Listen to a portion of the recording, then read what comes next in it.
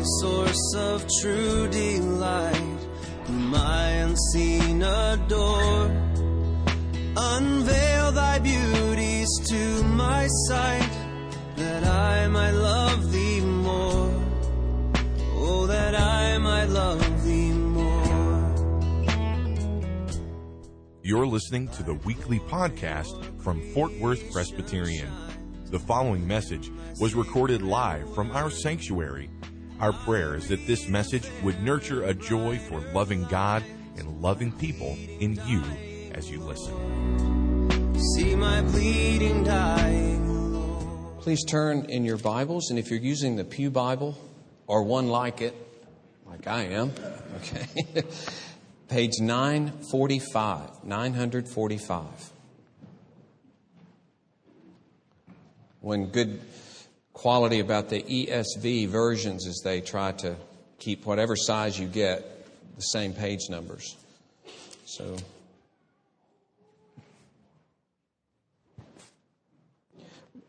we're going to read beginning in verse 6 to get the remind us of the context. We're going to try to focus a good bit of our time on verses 19 through 23.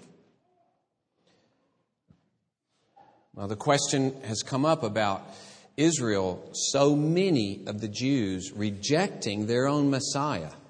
What's that all about, is basically the question. How can that be? If God says, I'll be a God to you, my people, then how can so many not be His people? Or how can so many not follow this God who gives His own Son for them?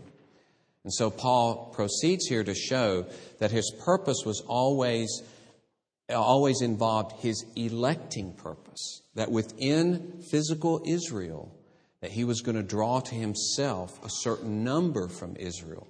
And so He's faithful to His promise, which always had to do with this spiritual Israel. And that in turn exalts Him as the God who shows mercy wherever He wants to. He is the God who is sovereign to show mercy as King over all the earth. So that's the gist of this passage. And you'll notice His concern right here in verse 6 about the Word of God, or the promise and purpose of God in the Old Testament. But it is not as though the Word of God has failed, for not all who are descended from Israel belong to Israel, and not all are children of Abraham because they are his offspring. But through Isaac shall your offspring be named. This means that it is not the children of the flesh who are the children of God, but the children of the promise are counted as offspring. For this is what the promise said, about this time next year I will return, and Sarah shall have a son. So Ishmael, who was born by Sarah giving her maid to Abraham, that's called a child of the flesh. But this impossible child that came from the union of Abraham and Sarah when they were 100 years and 90 years old, and they had to trust completely in His promise and His word, that's through whom He will work. So it's not our own effort, our own devising, our own strength. It is through the promise and powerful salvation of God that people will be saved. So, next example.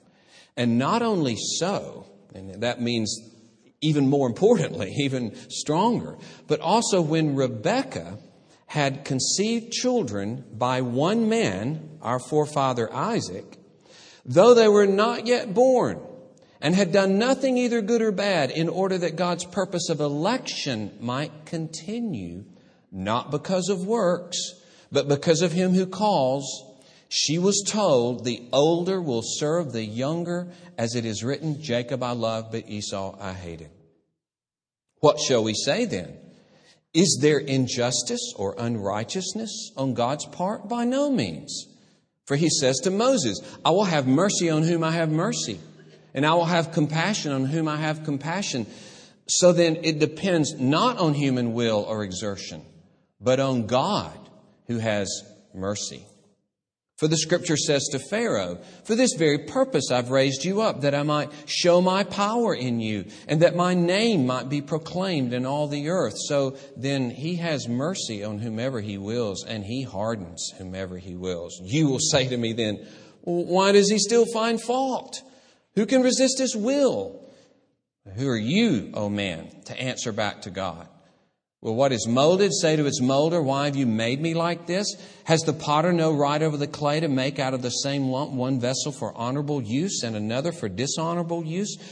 What if God, desiring to show His wrath and to make known His power, has endured with much patience vessels of wrath prepared for destruction, in order to make known the riches of His glory for vessels of mercy, which He has prepared beforehand for glory?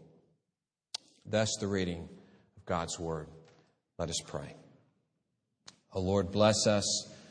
May we tremble at Your glory and Your power, and tremble at Your abundant mercy, which is promised to any who come to You through Jesus Christ. Oh, may we come. May we rejoice in that mercy and live that mercy out in every aspect of our lives. We ask this in the name of Christ. Amen. I know many of you think that Princess Bride is one of the funniest movies you've ever seen, because I've heard you talk about it. And one of the funniest parts is when Inigo Montoya is concerned about the guy in the black outfit who is following them. They think he's the Dread Pirate Roberts. And so Inigo Montoya says, are you sure nobody's follow us? Okay, that's the way he says it. And then Vizzini, as I told you, it will be absolutely, totally, and in all other ways inconceivable. Of course, he has a little lisp, inconceivable, right? And then when they've climbed up the cliff and the Dread Pirate is climbing up the big rope, Vizzini cuts it off, thinking he would fall to his death, but he doesn't, because he's hanging on to the rocks, okay? He didn't fall, inconceivable. And then the great quote from Inigo Montoya, you keep using that word. I do not think it means what you think it means. Right? Well, it reminds me of people that, use words not quite what they thought they meant. Like one of our little girls in the church, I don't think she says this anymore, and I won't embarrass her in case she's in here, but she used to call me Chapter Darwin. I like that. My wife would say, yeah, he's a chapter, all right. Yeah. He's a whole book, believe me. Or our friend years ago in the first church we served, we got to know her in different circumstances, but she and her husband actually came into our fellowship and became members. But she said, I want to get one of those mammograms on my sweater. Great quotes forever. Misunderstanding of a word, but one of my favorite misunderstandings of a word is when we were in Memphis during our clinical year. We'd just been married for a few months, and we were meeting people left and right. And one man, I can't remember his last name, but his first name was Clint. And Kay said, what do you do? And he said, well, I'm a broker.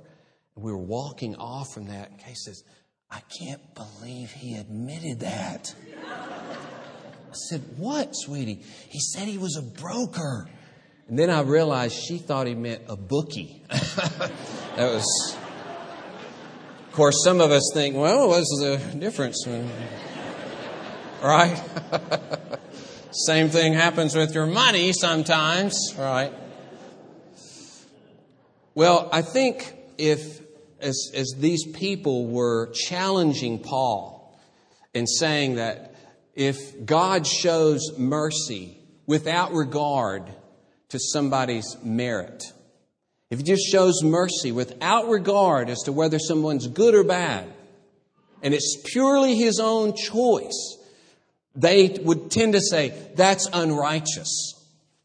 And if he was Inigo Montoya, I think he would say, I do not think unrighteous means what you think it means. Because as we've seen in the Old Testament, that rather than this being opposed to God's righteousness, it's the very expression of God's righteousness. Because in God's righteousness, He upholds His own majesty and His own glory. Always. That's what He does. That's who He is. And we've seen first the absolute mercy of God, and we're going to have 3 points this morning. Absolute mercy of God, the tragic hardness of heart, and endless riches of glory. Now that last one, we're just going to spend a little time on it. But if you're keeping up with the acronym, that's ATE. A-T, okay. I don't care about those things. I'm just being... Absolute mercy of God, tragic hardness of heart, and endless riches of glory. But this absolute mercy of God, as this challenge comes before Paul, and it's as though he's dealing with people who have dialogued with him in the past in the synagogue and interacted with him. So he's anticipating the kinds of challenges that he has had before. And so he goes back to Exodus 33 in this quote in verse 15. And he quotes the Lord's words to Moses. Moses, who's wondering if God will continue with Israel after Israel has worshipped the golden calf. And he asks kind of in an odd way, doesn't he, when he says, show me your glory. But in effect, he's saying, Lord, don't abandon these people. Show how glorious you are to care for these people, even in their sin. And it's as though God said, you got me. That's who I am. I show mercy wherever I want. And I show compassion wherever I want. I'm Yahweh. He says it right there. And you remember at the burning bush when Moses says, who will I say has sent me? And he says, tell them I am that I am has sent you. And most commentators think that this is basically the explanation of that short phrase. I am that I am, basically this. I show mercy wherever I want. I show compassion wherever I want. Here, God is unpacking His name of Yahweh. He does kind of an amplified Bible version of I am that I am. I am the merciful one. I am the compassionate one. Moses says, show me your glory. And God says, I proclaim my name, and here it is. I'm the compassionate one. Charles Cranfield says, this is an especially significant revelation of the innermost nature of God. The innermost nature of God opened up to us in this way. So Paul is saying to elect Jacob and not Esau, not because of anything good they did, to show compassion so that it doesn't depend on human will or exertion, as he says in verse 16. This is so far from his being unrighteous. It is his glory. This is the essence of who he is. And he must pursue this glory of his mercy. Now, for you and me, this means for us, don't try and give God a different name. He names himself as the all-merciful one. And it's interesting, even in the enlargement, that great statement in Exodus 34, the very next chapter, where he says, I'm a God merciful, compassionate, slow to anger, and abounding in loving kindness, faithful. This string of 7 positive words, and there's one at the end that says, but I do judge the guilty. Well, every time that standard statement is repeated in the Bible, except for one, it's as though the last part of that's left off. Not that it's not important and critical that God judges, but it's the aspect of His mercy and compassion that's repeated several times in the Psalms, in Nehemiah, in 2 different prophets. That standard phrase of I'm God who is merciful, compassionate, slow to anger, and abounding in loving kindness. And it's as though God says, and oh yeah, if you refuse that mercy, there is judgment. But it's all about the mercy. And even there in the verse that Paul quotes, people say this is the essence of what he meant in that longer statement. And even there, what does he pull out of that? Not the judgment part of it. Yes, God will judge. Yes, there is punishment. Yes, there are vessels for destruction. But God is about His mercy. God is about His mercy. And we must not give Him a different name. When you put yourself, for instance, on a performance basis with God, that you either have entered into this relationship on the basis of your good works, or you're maintaining the relationship on the basis of your good works, then you're denying who God is. You're saying, He had mercy on me because He saw something in me that was good. And so now when I see bad stuff in my life, I know He won't keep loving me because it depends on my good deeds. No. He didn't show mercy on you because you were better or He liked the lineup of good deeds in you. He showed mercy of you in spite of everything in you. It was because of Him. It's because He's sovereign in His mercy. You see, this is really just a different version of what we had earlier in Romans chapter 4, verse 5, where it says, He justifies the ungodly. He declares not guilty and accepts ungodly people. It doesn't say He justifies the godly. There are none of those, by the way, in the world. All He has to pick from are the ungodly. And in a normal courtroom, you justify the innocent and you condemn the guilty. But God justifies the guilty. The ones who are clearly guilty, He declares them not guilty. He declares them accepted because of their trust in Jesus Christ. And ungodly is rough. It's hard to hear. It may be too hard for you to hear. Ungodly? I've got some wrong things in my life. I'm not perfect. But ungodly? And you begin to list your accomplishments and all the things that make you not ungodly. But listen, ungodly can be one of the most comforting things when you hear He justifies even the ungodly, because that scoops as low as we go.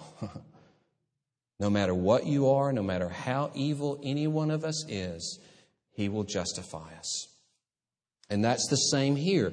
I show mercy where I want. And it's not blocked because somebody's too evil, too bad, too this or that. No, it is not determined by anything in them. It's determined by my sovereign desire to show mercy. It's the same thing as Romans 5:8. God demonstrates His love in that while we were yet sinners, Christ died for us. He shows mercy where He wants. While we were enemies, we were reconciled.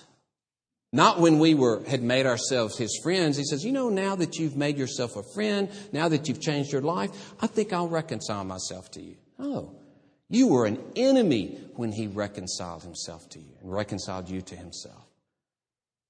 It's because of His mercy. And so if you put yourself on a performance basis with God, then you're really denying God. There isn't a God who enters into a relationship based on a person's goodness. It's always based on mercy. And some of us are driven not by the love of God, but by a need to be approved by others. And at the root of that many times is a need to be approved by God. And we're driven and we're desperate. We define ourselves literally by our successes or accomplishments or how many things we get done this day by what others think about us. For some of us, we could never please our mom and dad. There was never enough. We're just built into us. We're constructed, hardwired almost because of that, to have to do and to do. Could never please them, never do enough, never get their approval. And of course, it's good to work hard. It's good to work until we're weary. But if we're driven by what others think to gain approval, to gain God's approval, then we're basically made up a God. The one who shows mercy to those who, not the one who shows mercy to those who don't deserve it, but He shows it only to those who deserve it. Let me quote Paul Tripp from this past conference, who was talking about this very thing of how we perform. He says, we do and do and do and do and do and do and do and do and do and do and do and do. And that was just a paraphrase. Okay, it went on. I just didn't want to be accused of plagiarism. But his point is that we're just driven, and many times not by what Paul says, the love of Christ. And you see, there's in that scheme, there's a different God. Not the God who shows mercy, but the God who always is exacting more and more and more and is never satisfied and never likes us really, never approves us in Christ Jesus, never accepts us and embraces us We never can rest in Him, as Jesus says, "Come to me, ye that labor and are heavy laden, and I will give you rest." Also, along these lines, if you live in self-righteousness, if you look down on others, if you are fundamentally, essentially, you think you're better than people of a different class or different social standing or race or intelligence or gifting, then that's just, and you just stay in this lifestyle in an unrepentant way, then you are rejecting the God of mercy. You're saying, I didn't come to Him on the basis of mercy. Now they need it, poor things, where they are, the lack that they have compared to me. But you've not come to a point, or at least it's faded from view, that His mercy levels everybody. It's only mercy. Mercy means one thing. We don't deserve it. We're lost. We're broken. We need mercy. We need help. We're helpless. That's what mercy means. And so we're all leveled before Him. We're all the same dependent, helpless people, no matter who we are. And that, on the other hand, keeps you from saying, well, boy, all these people in the church are this or that, and I've done this, and they don't know what I've done. You don't know. You have no idea what all of us have done. If you're sitting here looking at us, I could make your hair stand on end by describing to you what we sinners have been in the past, including myself.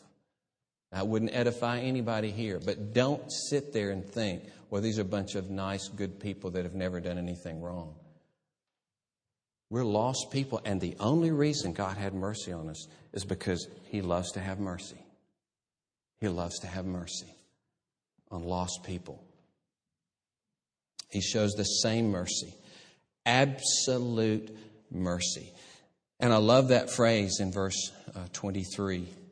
Vessels of mercy. A piece of pottery, a piece of construction that God has made, and it's a vessel that will hold mercy. Recipient of mercy. One who trusts in mercy. One who rejoices in mercy. Whose life is marked by the comfort and assurance and strength of God's mercy. One whose life is transformed and conditioned by God's mercy. A vessel of mercy. Those are the only believers, those are the only Christians in the world. Vessels of mercy. So, absolute mercy. But secondly, tragic hardness of heart. Tragic hardness of heart. When he first mentions Pharaoh in verse 17, you don't really get what Paul's, why he really brings up Pharaoh. But the word hardness of heart in some form or fashion is used 20 times in that context. It's all about hardness of heart in the Exodus there in regard to Pharaoh. And so Paul has in mind that whole context when he comes to this particular verse in verse 17. I've raised you up to show my power, to show the power of my salvation as I deliver my people, to show my great name as I deliver my people, and the power of my wrath on those who refuse me. And that's why he brings up, without even explaining himself, hardening in verse 18, because he's thinking of that whole context of how Pharaoh continued to harden his heart and harden his heart and harden his heart. And so God displayed more and more His great power to deliver, His great power to save. Now, we don't have time to go through all the, to give you the texts, and it would be confusing to hear these 20, 30 texts, but let me just show you what hardness of heart is associated with. Just the result of my own word study on this. Hardness of heart is associated with these following characteristics, okay, in Scripture. And if you want some references, see my secretary. No, I'm just kidding. Being stiff-necked, being uncircumcised of heart, being unrepentant, alienated from the life of God, not yielding to the Lord, not turning to the Lord, resisting the Holy Spirit, not listening to God, not inclining your ear, refusing to hear.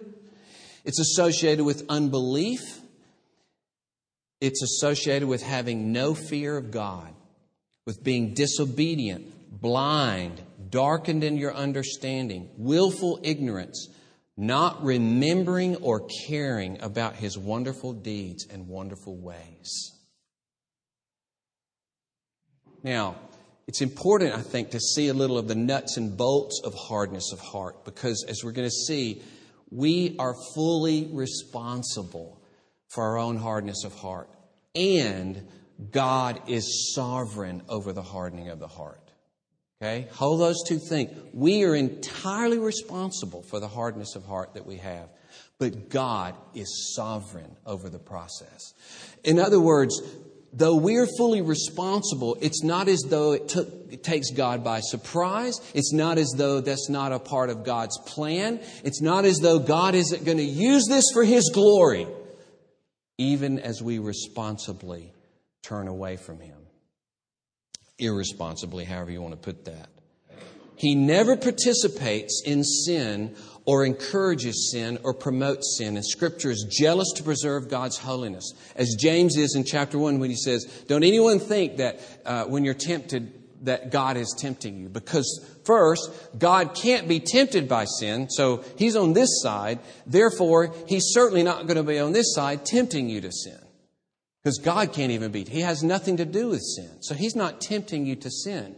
You're tempted when you're drawn off by your own lust, as James says. But you see James' jealousy to guard God from participating in evil. At the same time that Scripture wants to guard God from participating in any evil, which He does not, is just as determined to preserve God's sovereignty, His glory. And that's where we get a little queasy. We get a little queasy with this word, hardened Pharaoh's heart. We get queasy with this idea that there are vessels prepared for destruction.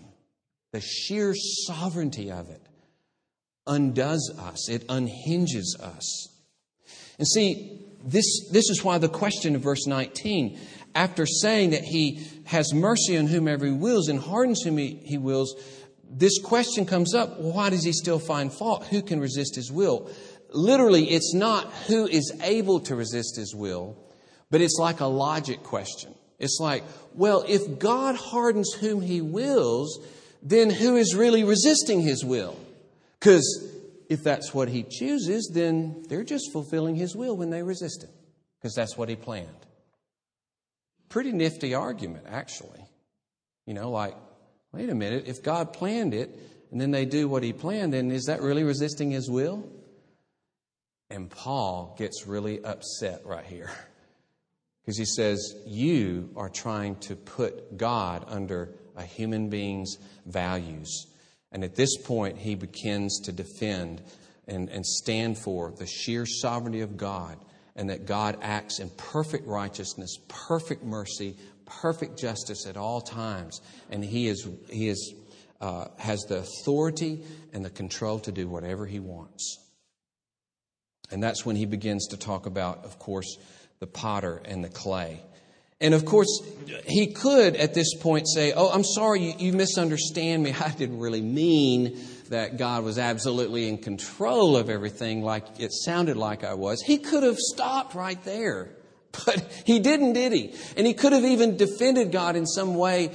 But all he says was, in fact, the Greek says it like this, man, who are you to answer back to God? And the indication is, you're a man and you're answering back to God? You're questioning, you're putting Him under the microscope. That's the feel of Paul at this point. And so Paul takes this as an offense against God, a rejection of the truth.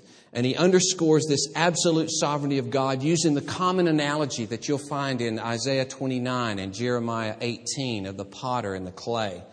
And I love how John Piper puts this in his book-long exposition of Romans 9. He says, the presumption that a man's sense of values is ultimate and can prevail against God's sense of values is as ludicrous to Paul as a ranting figurine. I love that. A ranting, little statue, a ranting figurine. Why did you make me this way? He says, that's what it's like.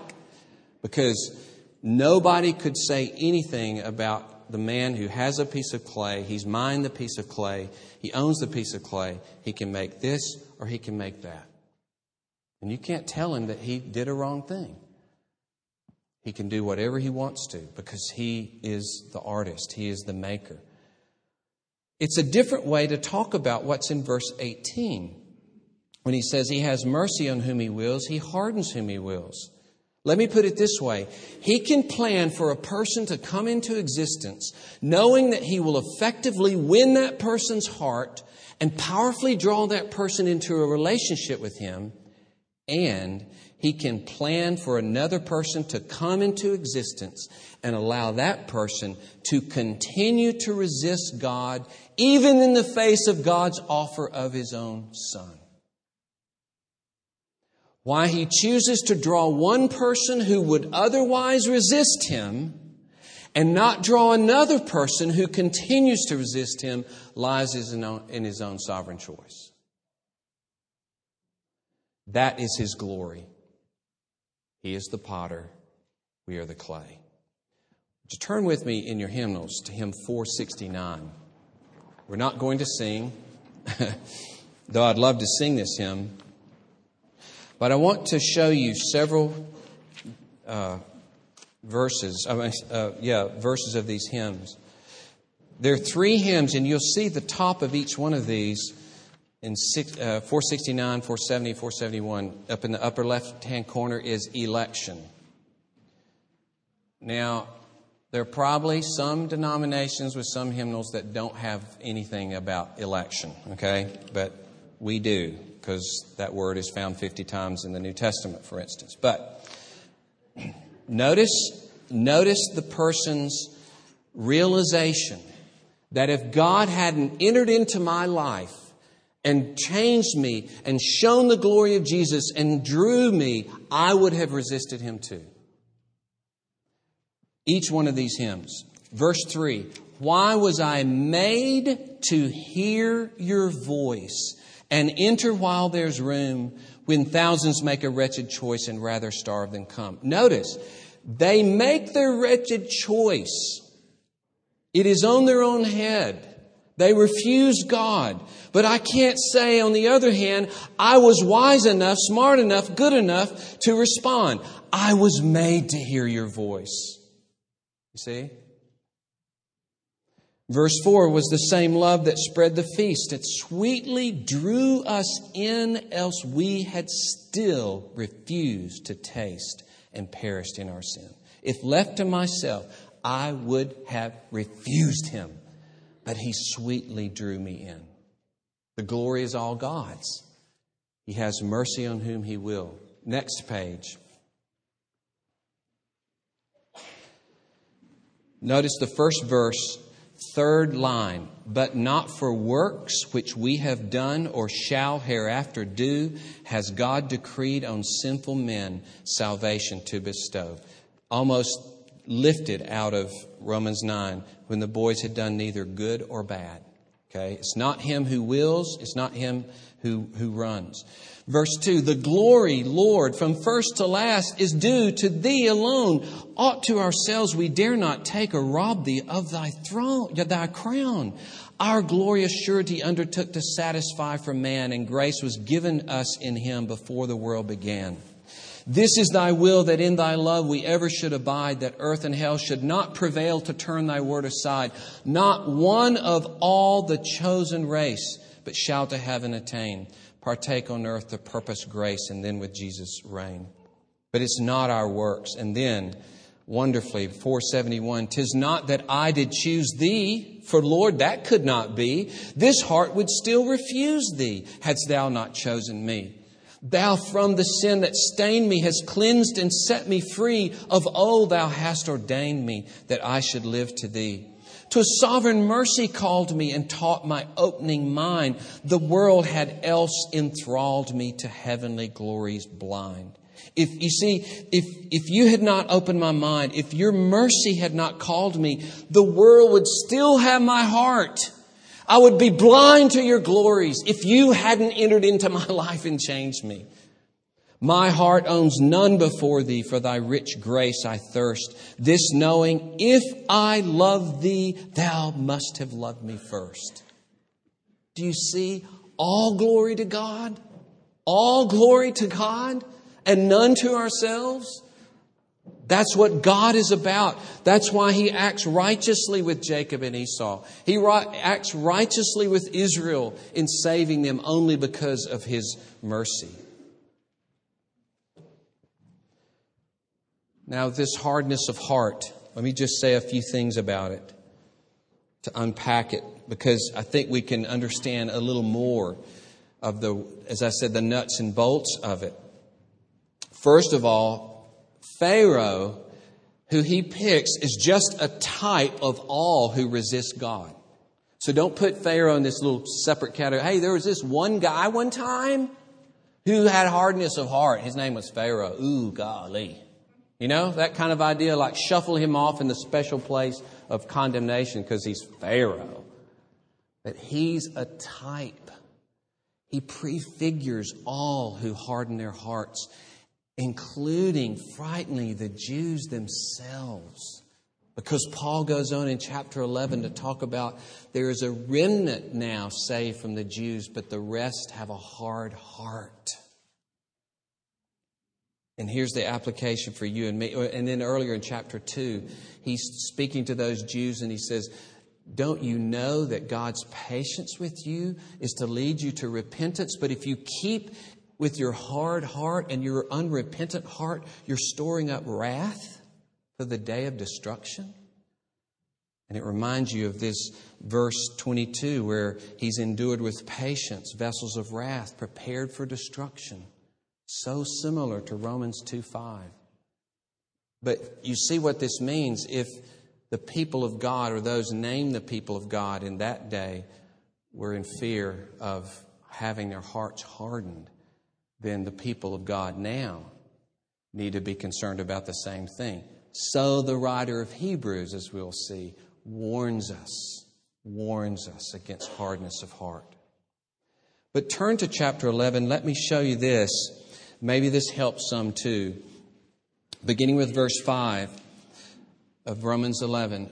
At the present time there is a remnant chosen by grace. Okay? Why do this portion of Jews are chosen by grace, just like Jacob was chosen by grace? You see, he's saying it's always been the case. Jacob was chosen by grace. Isaac was chosen by grace. Israel was chosen by grace. It's all of grace. And now there's a remnant chosen by grace. And he says, verse 6, if it's by grace, it's no longer on the basis of works. Otherwise, grace would no longer be grace. What then? Israel failed to obtain what it was seeking. The elect obtained it, but the rest were hardened. Now notice, everybody by nature has what kind of attitude toward God? Pliable, submissive, desiring to glorify God, desiring to make Him the center of their lives? Well, no. We all have by nature hard hearts against God. He has already said in Romans 3, there is no one who seeks God. There's no awe and fear and respect to God in our hearts. There's none.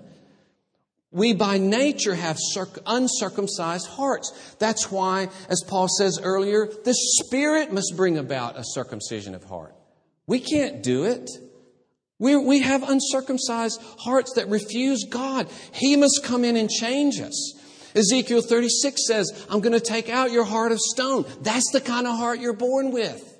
Heart of stone. He has to take it out. Put a heart of flesh in there. He says, I'm going to put my Spirit in you and cause you and give you a new heart. Wasn't that Pharaoh was real nice? He was so kind and generous to the people of Israel, and he was always concerned about their work conditions, and he was always giving them time off and everything. And then God came along and hardened his heart. No, he was a bad dude. He was evil. And in hardening his heart is God not turning a good guy bad, but God giving a bad guy over to his sin. Romans 1 has the analogy that he gave them over to their sin, he says 3 times there. So it's a judicial action. If we continue in our sin and refusal, it's the very sign of the judgment of God upon us, that he is hardening our heart. And it's interesting, we don't have time to turn there either, but in 2 Corinthians 3, as Paul's talking about the hardness of the heart of Israel, he also says there was a veil over their mind, so they didn't respond to God's grace through Moses. And he says, even now that veil is over their mind. And he says, so when we preach the gospel, that veil is still there. And he says, and then he equates that veil and that hardness of heart. He says, Satan has blinded the minds of the unbelieving so that they do not respond to the glory of Jesus. Blinded their minds. So God is sovereign over this. And 2 verses later, he reverses it in some and he shines into their heart the glory of Jesus. But our condition is this belonging to Satan. Having followed him, we're blinded by him. We are distorted by him. We are governed by him. We have this blindness, this refusal, this resistance is part of our being in league with Satan and being under his dominance. And that's why the writer of Hebrews can say, be careful that you not be hardened by the deceitfulness of sin. It's our sin that hardens us. It is Satan that hardens us and blinds us as we give ourselves up to him. But God is sovereign over the process. And it can even be said, he hardens their hearts because he is sovereign over even what we do in our evil. And he will even take that evil and use it for his glory, even if it is to finally display the glory, as he says terribly here in verse 22, endured with much patience to show his wrath and make known his power. There's a terrible scene. I don't watch horror movies at all, except I've seen 2. And one was years ago, Night of the Living Dead, right? The classic Night of the Living Dead. There's one scene that I just have never forgotten. This lady who has not been yet taken in by the zombies, and I don't want to scare our kids. I'm ugly enough as it is without acting like a zombie. But this lady's husband, though, has been infected, killed, and become a zombie. So she sees him out amongst them. And she runs out to him, not realizing that he has changed and he will kill her. And this scene of her running to him and all these zombies just closing in on her. And I think of that when I think of us running to our sin, running to self, running to our idols. And they just close in upon us. And the worst thing in the world is for God to judge us and say, go. Go. You don't want me? Go. Worst thing in the world. In the biblical words, for God to harden your heart and to let you go, to turn against him. The stunning thing here is that the greater purpose, he does say in verse 22, to make known his wrath and his power. But the way it's constructed, the real final big purpose is verse 23. In order to make known the riches of his glory for vessels of mercy, which he's prepared beforehand for glory. In other words, and this is scary from one perspective, and comforting from another, it's very scary to think that your rebellion against God will magnify the wrath of God and somehow be used to promote the mercy toward God's people as you form the contrast to the mercy and glory that they will have. And it shows that your attack against God can't really ultimately work against God's purpose, because He will gain glory from you one way or another. But this word, riches of His glory, the unlimited capacity of everything God is, He's going to make known to these vessels of mercy. And there are passage after passage that talks about His riches. I just want to quote one because of the time. The endless riches of glory. After saying that we were dead in our trespasses and sin in Ephesians 2, and saying that we who were dead and were by nature children of wrath, looks like we're vessels for destruction there, by nature children of wrath, lost, dead in our sin. He raised us in love and mercy. The word mercy is used there. He raised us. He came upon us. He took us. He gave us new life. He drew us. He wooed us. All the words that Scripture used. And we believed in Him. And it says the final end in view is so that in the coming ages He might show the immeasurable riches of His grace in kindness toward us in Christ Jesus. Would you like God to show forever and ever the unlimited riches of His favor by showing kindness to you forever? Does that sound like a good deal? That He would spend His eternal unlimited energy in kindness to you, sinners though we are? That's this God of mercy. That's why I love this quote that Jacob picked on page 2 of your bulletin from John Piper. God's interest is to magnify the fullness of His glory by spilling over in mercy to us. Therefore, the pursuit of our interest and our happiness is never above God, but always in God. God's greatest interest is to glorify the wealth of His grace by making sinners happy in Him. May He do so for every single person here. Let us pray. Oh Lord, draw those who perhaps have never tasted of the grace of Jesus, who've never trusted in Christ, who've never looked to Him to pay for their sins, to be the one who has sacrificed for them, who has borne the punishment of God on our behalf. Never looked to Him and never trusted in Him. Never seen You as the God of mercy and love, who would even send His own Son, who, as John says, so loved the world He gave His only Son, so that we might believe in Him and have eternal life. Oh Lord, draw us. Draw those who've never been drawn. For, oh Lord, You're the only one that can overcome the resistance of our hearts. You're the only one that can shine light in the darkness that is there.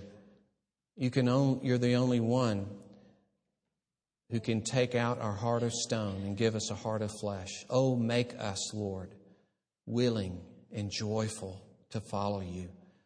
Make us to see Your glory. Oh, bless us, Lord, God of abundant mercy. For we pray it in Jesus' name. Amen. The pleasing scene is clouded or with pain.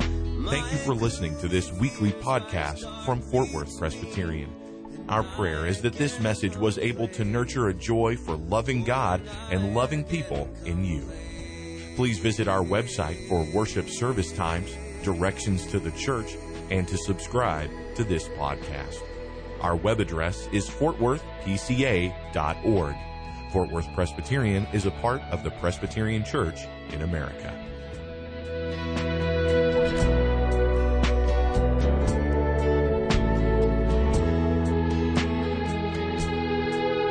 Jesus, my Lord, my life, my light. Oh, come with blissful ray. Break radiant through the shades of night and chase my fears away. Won't You chase my fears away?